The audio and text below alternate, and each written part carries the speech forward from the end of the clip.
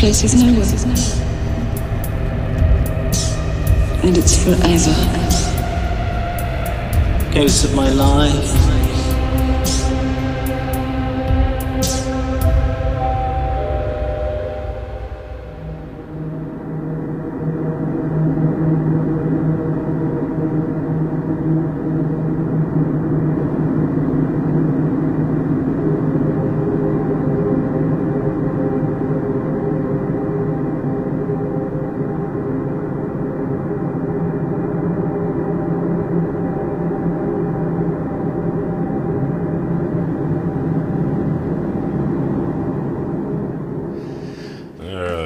Exciting jaunt is yet another chapter in this, the 2000s British Electronica podcast. We're here again. I'm Steven, and this is Marlo. And we are here as your hosts for Lost Futures, a Mark Fisher podcast. We're here today to talk about The Caretaker.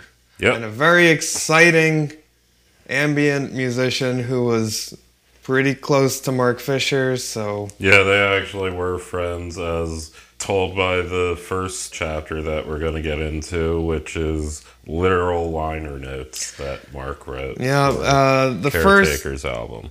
Yeah, the first essay is actually the sleeve notes, what you just heard.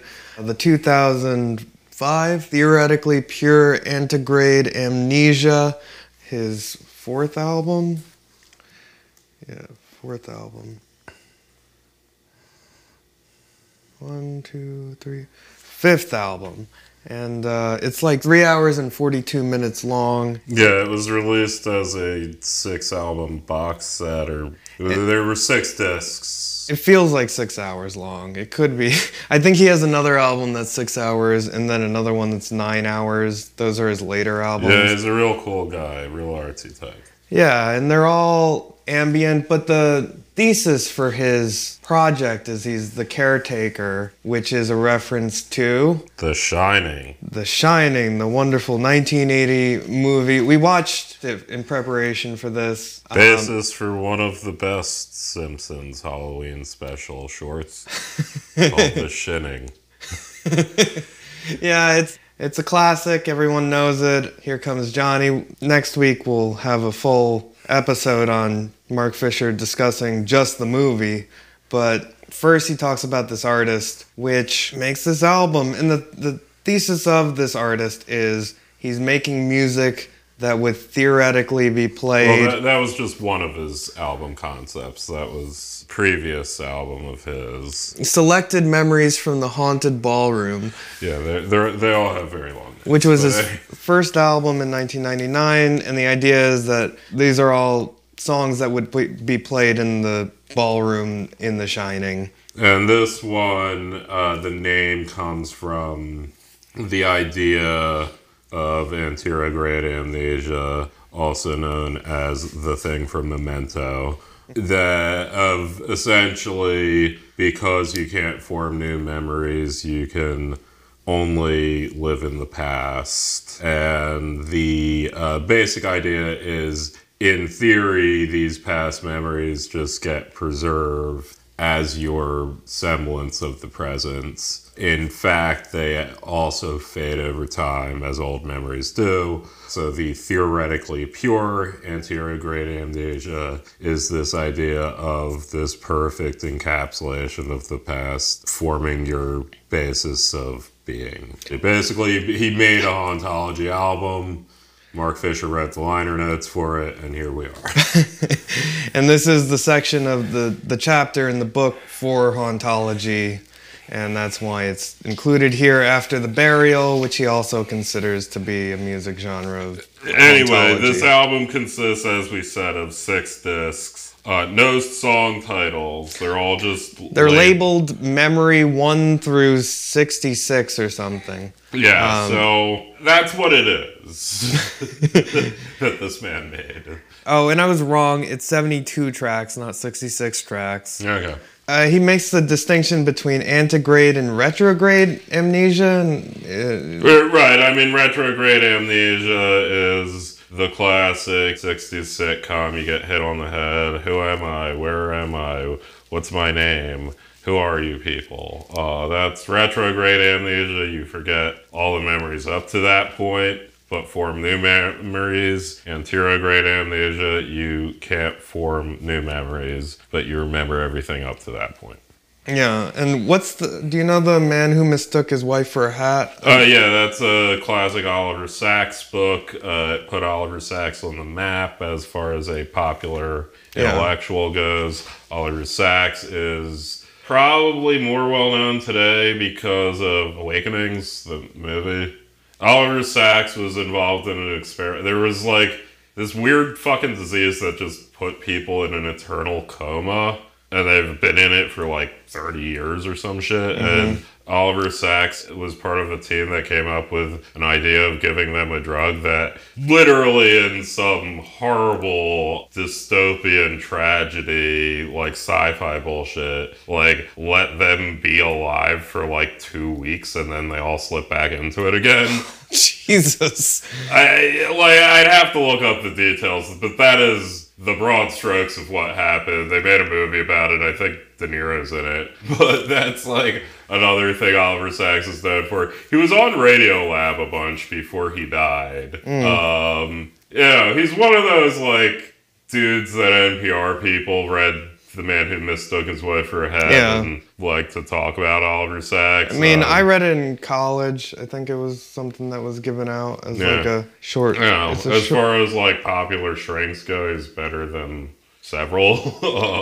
Better than Peterson or Gladwell, I guess. So then he gets into the album. The theme is a homesickness for the past in his previous albums, but now it's an impossibility of the present. Which is... Yeah, that was a good quote.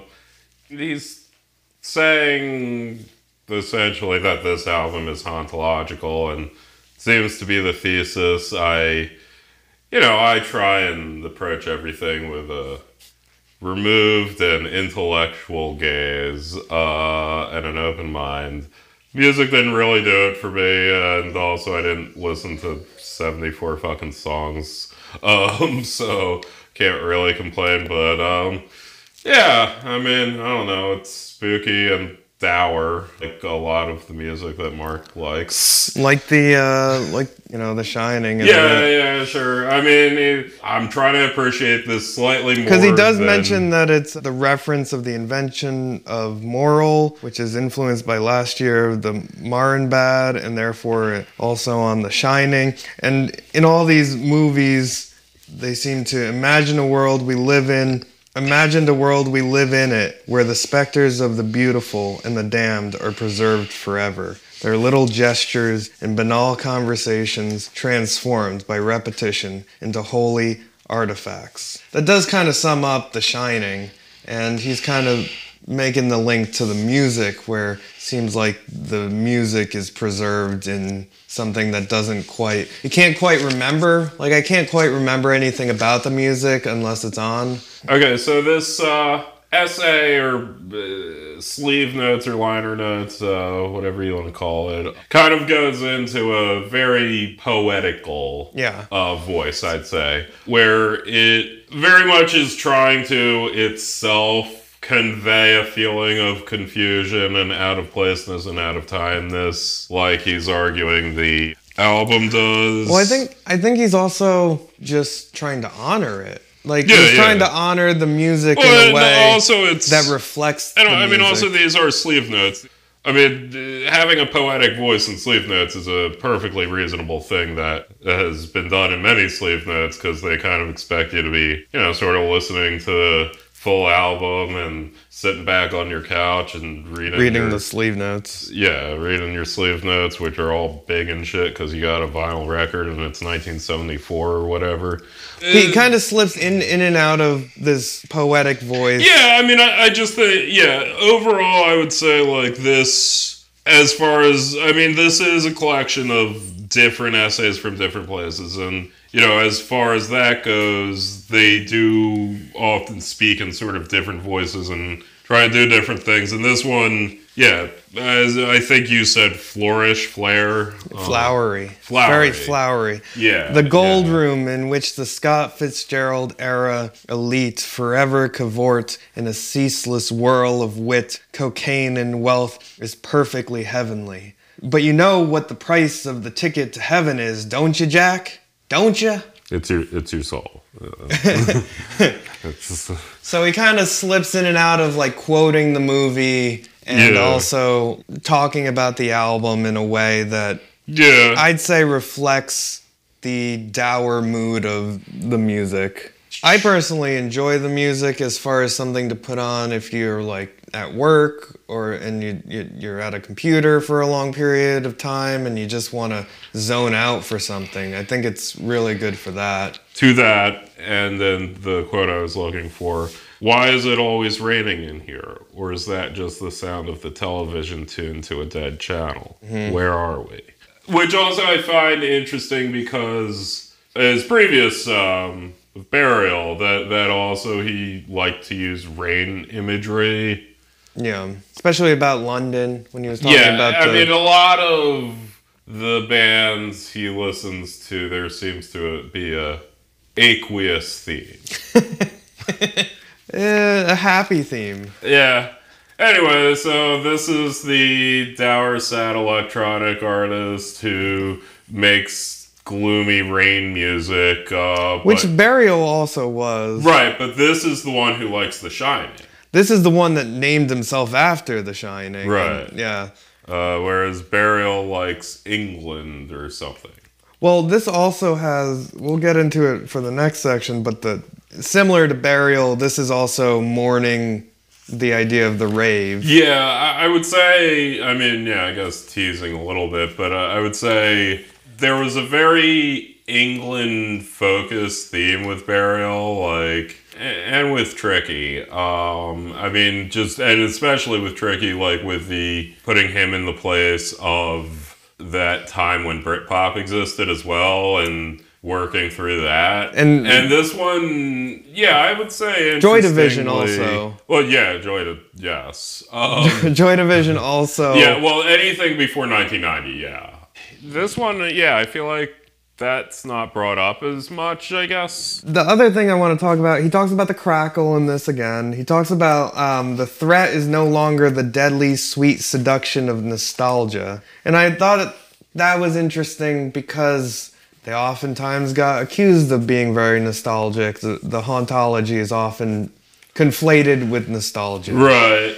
Well, this one also, I feel like he more stridently dismisses it and kind of talks about other stuff. Yeah. Well, yeah, I mean, it said the problem is not anymore the longing to get to the past, but the inability to get out of it. He also talks about memory a lot with it in here too, because that's linked with getting out of the past in the context of here is creating new memories and stuff like that requires a link to the past. And here it says, like, in this section, we were in the simulation of another mind's eye. The mottled, honeyed, slurred, and reverbed quality of the sound alerted us to the fact that this was not the object itself, but the object as it is for someone else's memory. And to me, that had it's even further distanced from this idea of, oh, we're nostalgic about our past or a past. Yeah, I like the poetic language. I think that it gives a nice break almost from the... If this was like a grunge album in 1991, it'd be like, hey losers, this is our stupid music. You're dumb for listening to it. Enjoy, from Kurt and the guys.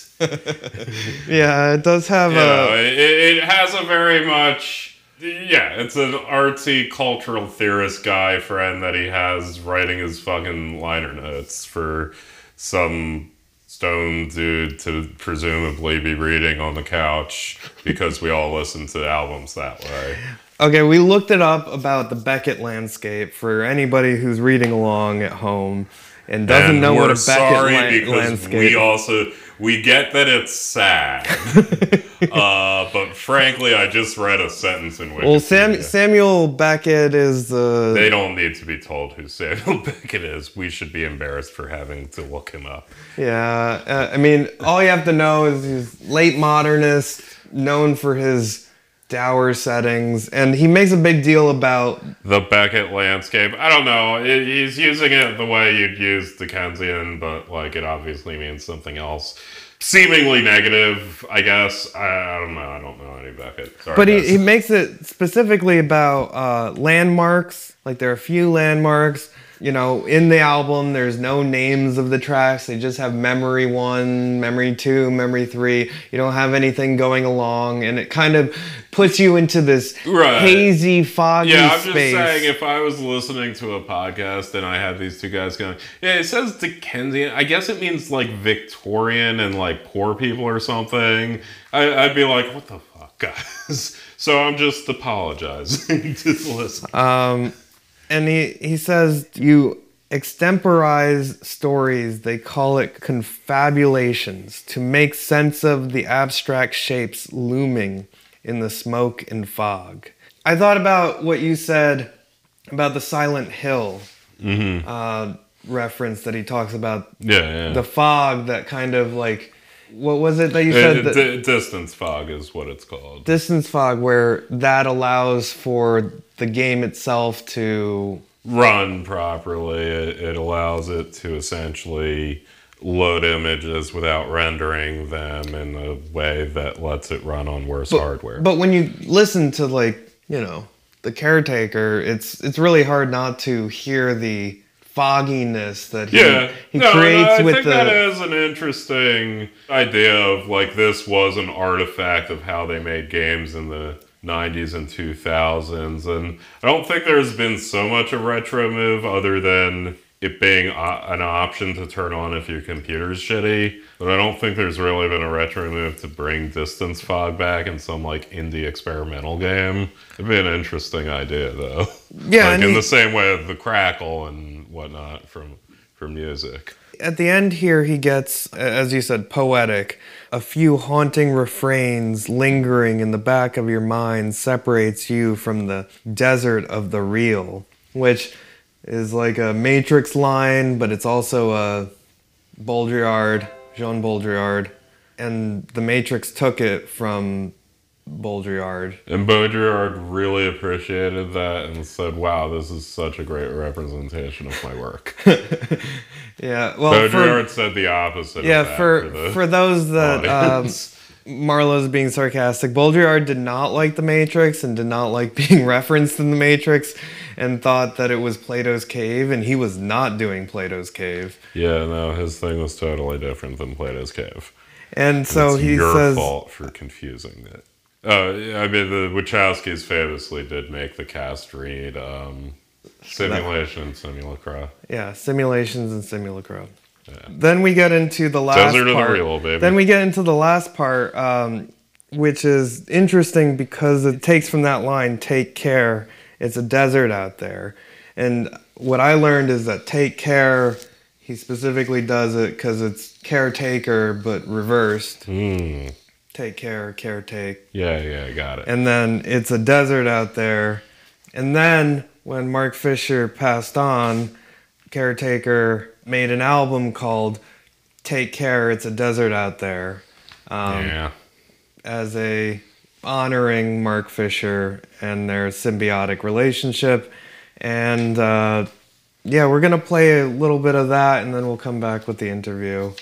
I think we're done here. And so enjoy the ambience.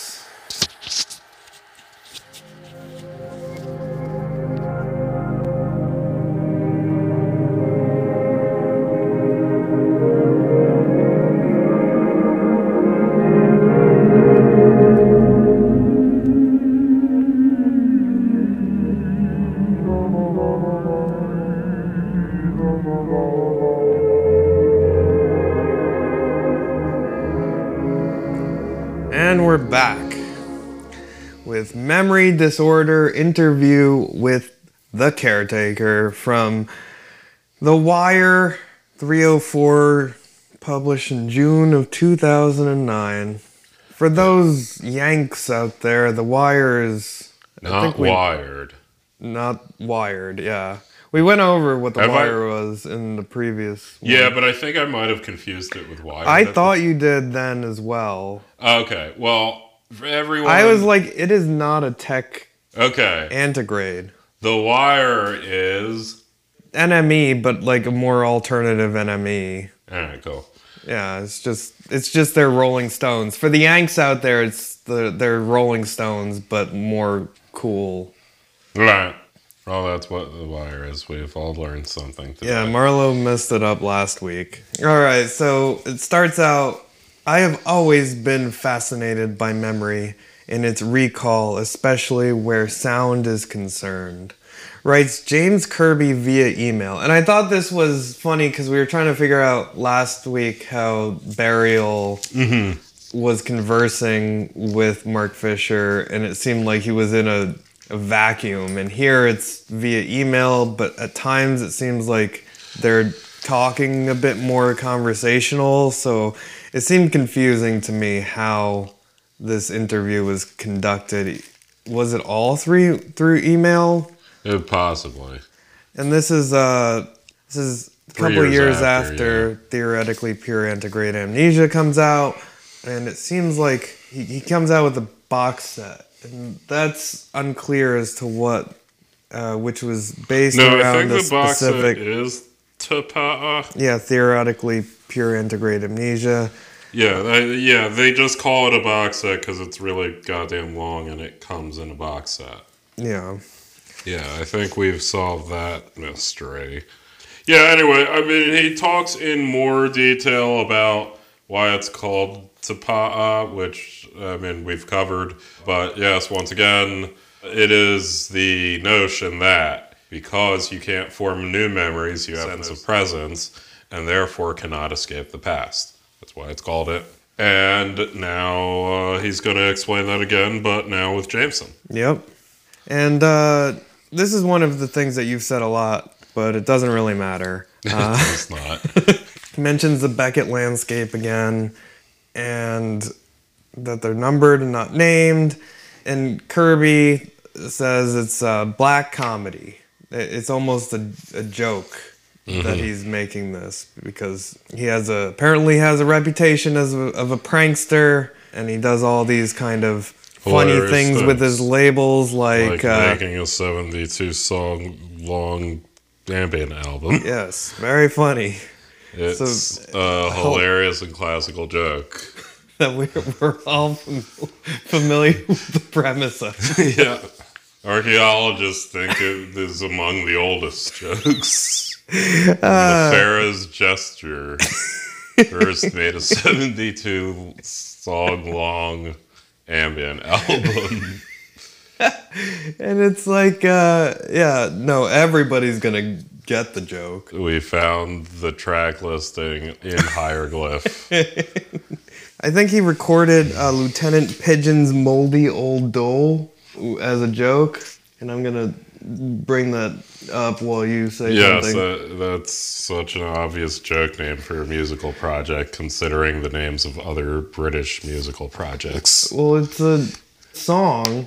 I don't know why it's a joke. He makes the joke just after it appeared on the cover of The Wire under the headline "Harder, Faster, Louder," and I guess he butchered it. I think that's what it was.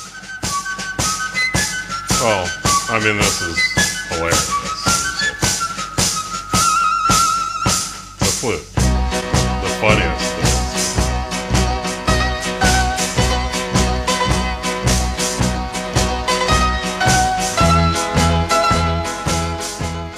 I mean, I suppose the funny thing is it appeared on the cover with the words "Harder, Faster, Louder." Yeah, okay, that's a little funny, I guess.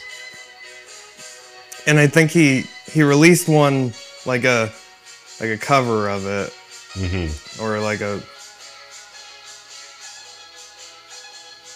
Oh, this is the original? Yeah. Oh, okay. Well, what's his version? I mean, who's this then? What am I looking at? That is Lieutenant Pigeon. Okay. And then... Is that like Captain Beefheart's superior officer? Or basically, at this point, we're doing the snooker commentators from Mitchell and Webb. Yes, a joke everyone gets. Yeah. Well, you know, I'm trying to figure out this fucking joke of caretakers. Anyway, so that was a fun aside. Okay, so now he gets into the Jameson. The Jamson. Because he talks about postmodern pastiche and how this is part of postmodern culture as an inability to focus on our own present, as though we have become incapable of achieving aesthetic representations of our own current experience. Yeah, so, I mean, through this discussion and through the reading, I'm kind of gathering, you know, Mark's general point is that Caretaker's work is sort of a presentation and plea against being stuck in the past while sort of shouting we're stuck in the past. Yeah. In an entry. Like you're in the ballroom. Yeah, so it's kind of the ever-present attempt to create the new in this world that Jameson's described so verbosely. And then he talks about another project, The Death of the Rave, which I mentioned earlier. It kind of offsets against what Burial was talking about the rave. Like, both these artists seem to be linked in a lot of ways for Mark Fisher as being the two that are his favorite, that are hauntology, the music aesthetic. Yeah. And they both have the crackle. Rainy. They both evoke rain. They both have this idea of the rave that was this exuberant, like, optimism in the 90s that then crashed after 9/11.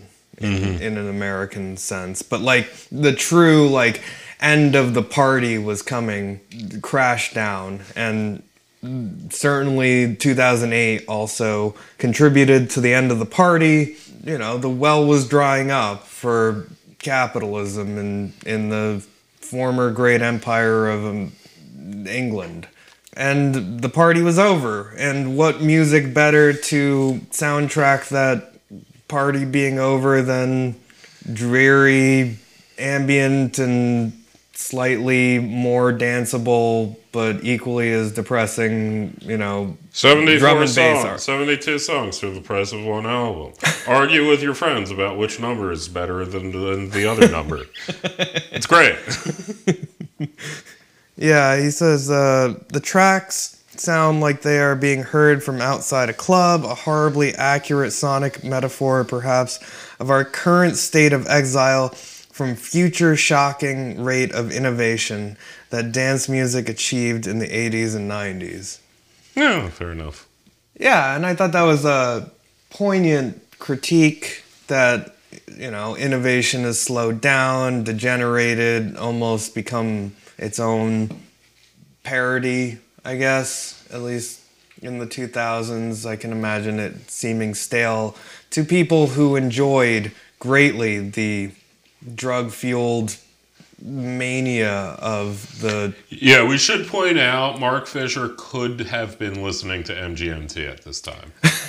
This is a choice Mark Fisher is making. Well, because we were listening to MGMT at this time. It was fun. It was poppy. But he wasn't, because that wasn't his vibe at the time. It was not his vibe at all. Nope.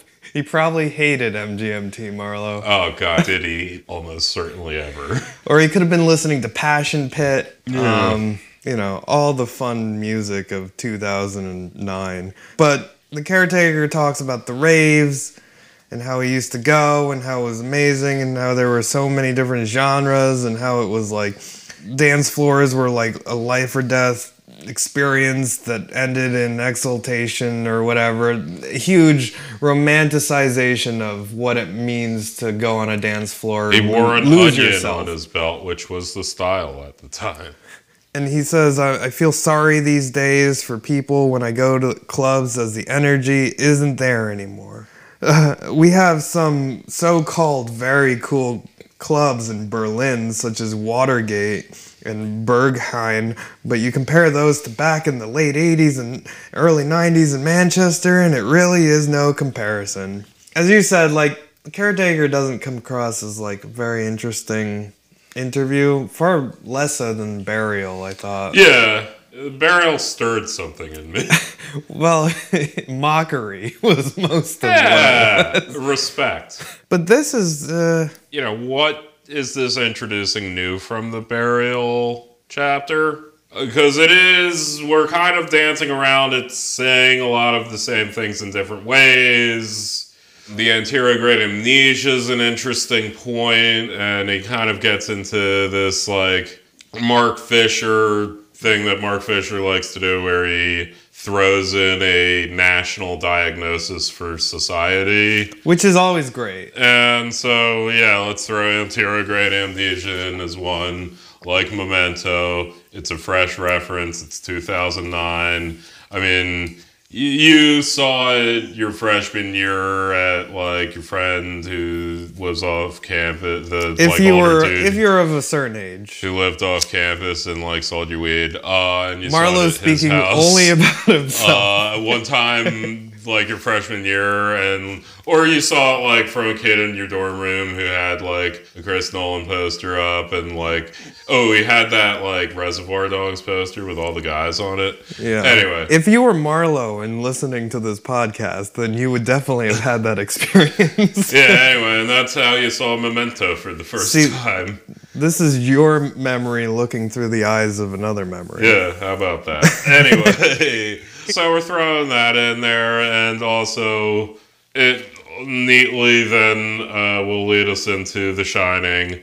But in terms of, okay, so, I mean, there's a lot of similarities. There's the whole literal idea of the death of the rave. This is, like, the second time we've talked about that. Yeah, Burial. It's probably useful to... A difference that I think you talk about is this is less British. And he gets into it that he moved to Berlin, but still keeps it... Well, also, I mean, he talks about, like... Oh, yeah, I liked going to shows in Manchester in the 80s and 90s, but neither him nor Mark Fisher are going on this thing that Fisher has done and the artists have done through his representation of... And so this is the genealogy of, like, all the other musicians that came before them. That doesn't get mentioned here at all. With Goldie it definitely did, with Tricky it definitely did, with Burial definitely did. And, like, even in Burial's, like, whole, like, Britishness, it was generally a conversation in regards to the British music scene specifically, and, like, specific artists, not just it was nice going to clubs in Manchester in the 80s. He does say that The Caretaker remains a project rooted in Britishness. Quote, okay. It's also only British music which has been used as source material. A parallel for The Caretaker's excavation of pre-rock British pop is Dennis Popper's musical drama, blah, blah, blah. So I mean, source material in this case being what he's sampling, not, like, source material in the sense of his influences. But, yeah, sure. I just wanted to bring that up as a counterpoint. Fair enough. That even though he moved to Berlin, he sees himself as doing a British project. Yeah, and don't think they're making, again, all kind of the same sort of music. Like, I mean, we're not suddenly going into, so you do folk Americana, huh? Like, that's not a person being interviewed. Well, this is, again, like... If we had bluegrass Mark Fisher, I'm sure you'd hear a lot about fucking coal miners in Virginia. Well, to get to that, he does talk about the miners' strike. Yes, the Welsh miners' strike. Mm-hmm. The West Virginia of Britain. But the other thing that is kind of setting up for the next article is The Shining. Mm-hmm. And he gets here that The name Caretaker was taken by the role that Jack Torrance is condemned to forever play in the haunted Overlook Hotel. Here's the line, "You've always been the caretaker." Torrance is told in one of the film's most chilling moments. The conceit was simple, inspired by the haunting sequences which featured the ballroom music, which is played only in Jack's mind. Kirby thought, why not make a whole album of material that might have been played in the Overlook? And that's his first... The Overlook was a club in Manchester in the late 80s. That's the thing, is he goes into this special record store that he discovers with all the... he's sampling a bunch of ballroom music, and he bought a bunch of ballroom records, and takes pride in his... quote-unquote research he does for each of his musical projects, and it's an effort, it's a purposeful production. I'm not knocking and the other thing is the temporality of the music. He notes is like between two wars kind of music, so it got lost in the post-war in a lot of different areas. Like because it's between both wars, between the 20s and 30s, that era is already, a lost. It's a lost world that is never going to come back. We're never going to have the conditions of the 1920s and 30s again. It's just not possible. Right. And so I've always been fascinated by that time period because so much that came after World War II was so radically different than the Depression and 20s. But at the same time, I think you can make the argument that the 90s into the crash of the 2000s were sort of like the 20s and 30s. Yeah, I mean, a lot of things are like things. Yeah, I'm saying the way that they... Yes. Yeah. Like, if you're making a parallel and you're an artist in the 2009... Yeah, anyway, that was the conceit of this project.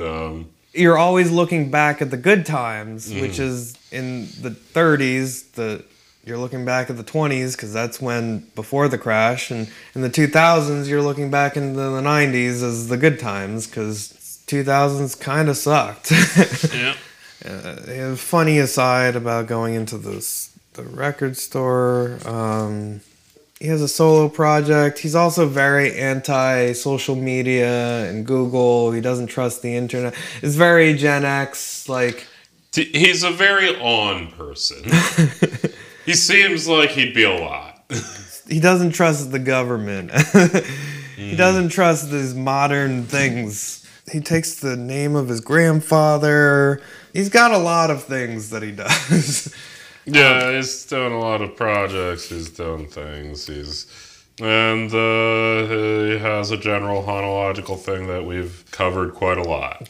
Well, he kind of seems like somebody of a different age, in a certain way, and that's the thing that the record store guy says. You were born in the wrong era, as nobody's interested in this music who is your age. Yeah, he tells this very self-congratulatory story about buying 78s in a record store and getting praise from the record store owner because this young handsome man is buying 78s, which is something that happens to me on a daily basis. I mean, yeah, whoever heard of you look like 20-year-old in the 2000s buying 78s from a record store.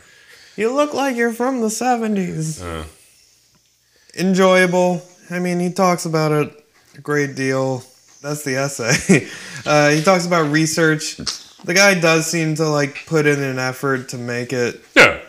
I don't know. He also is something of a sample artist, and he tries to be eclectic in his sample sources. Eclectic, thorough, and he does seem like a collection. He seems to collect things, and seems to cherish. Anyway, if this is another burial where this is a fucking world-shakingly famous guy that we're just talking about like this, sorry.